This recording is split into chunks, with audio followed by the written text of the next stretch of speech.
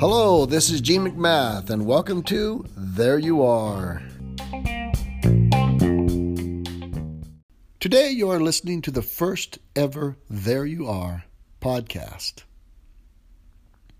I thought since this was the first episode, I would lay some groundwork on where There You Are came from.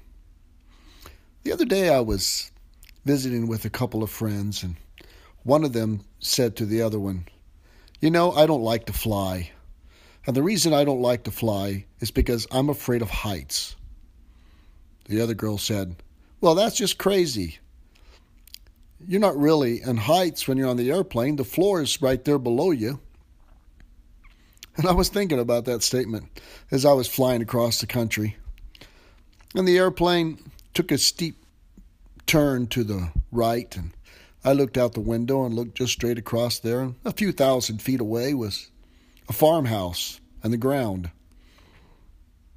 And I thought, you know, that's just a few thousand feet away.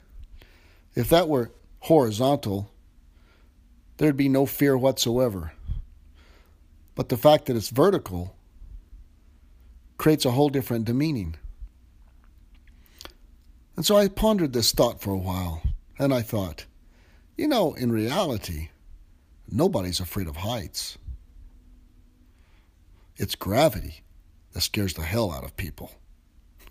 So I just kind of thought, a lot of times in life, people say things they don't really mean, and they don't know they don't mean it. It's just their way of trying to communicate their feelings. And I think There You Are has a new perspective on how we should communicate our feelings. You know, many times people in this type of situation walk into the room and they say, "Here I am." What if we walk into the room and say, "There you are"? Suddenly, life brings on a whole different kind of meaning. A few years ago, I made a conscious decision to change the way I think. I decided to never do anything to create any problem in any relationship that I couldn't resolve over time. I don't want to go to my grave leaving people behind and broken relationships behind that weren't resolved. I want everyone to know, no matter what's happened in my life, good or bad, in relationship to them, that I wanted and longed to have a good, positive, loving relationship with them.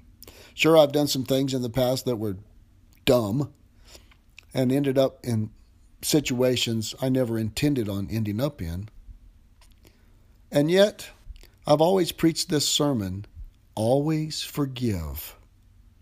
That was when I needed to be forgiven. And then suddenly somebody did something to me that hurt me drastically. And I heard this voice say to me, "You have one choice. I'm taking you to task. Can you forgive?" And suddenly I had to learn how to forgive so that I could be forgiven. Well, I thought, you know, I think I'll write a letter and put it in my last will and testament. And that way, whenever I'm dead, this letter could be given to all of those people who I've hurt, who have hurt me.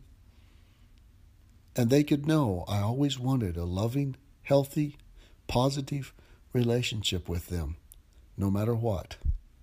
And then I heard this voice say, "Don't wait until you die.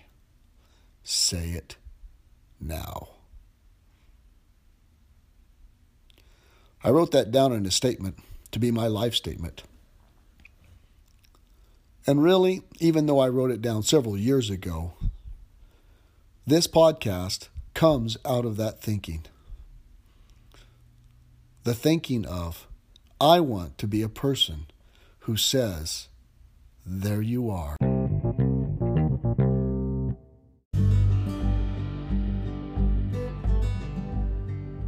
Is there someone in your life that you need to forgive? Or maybe you're the one who needs to be forgiven.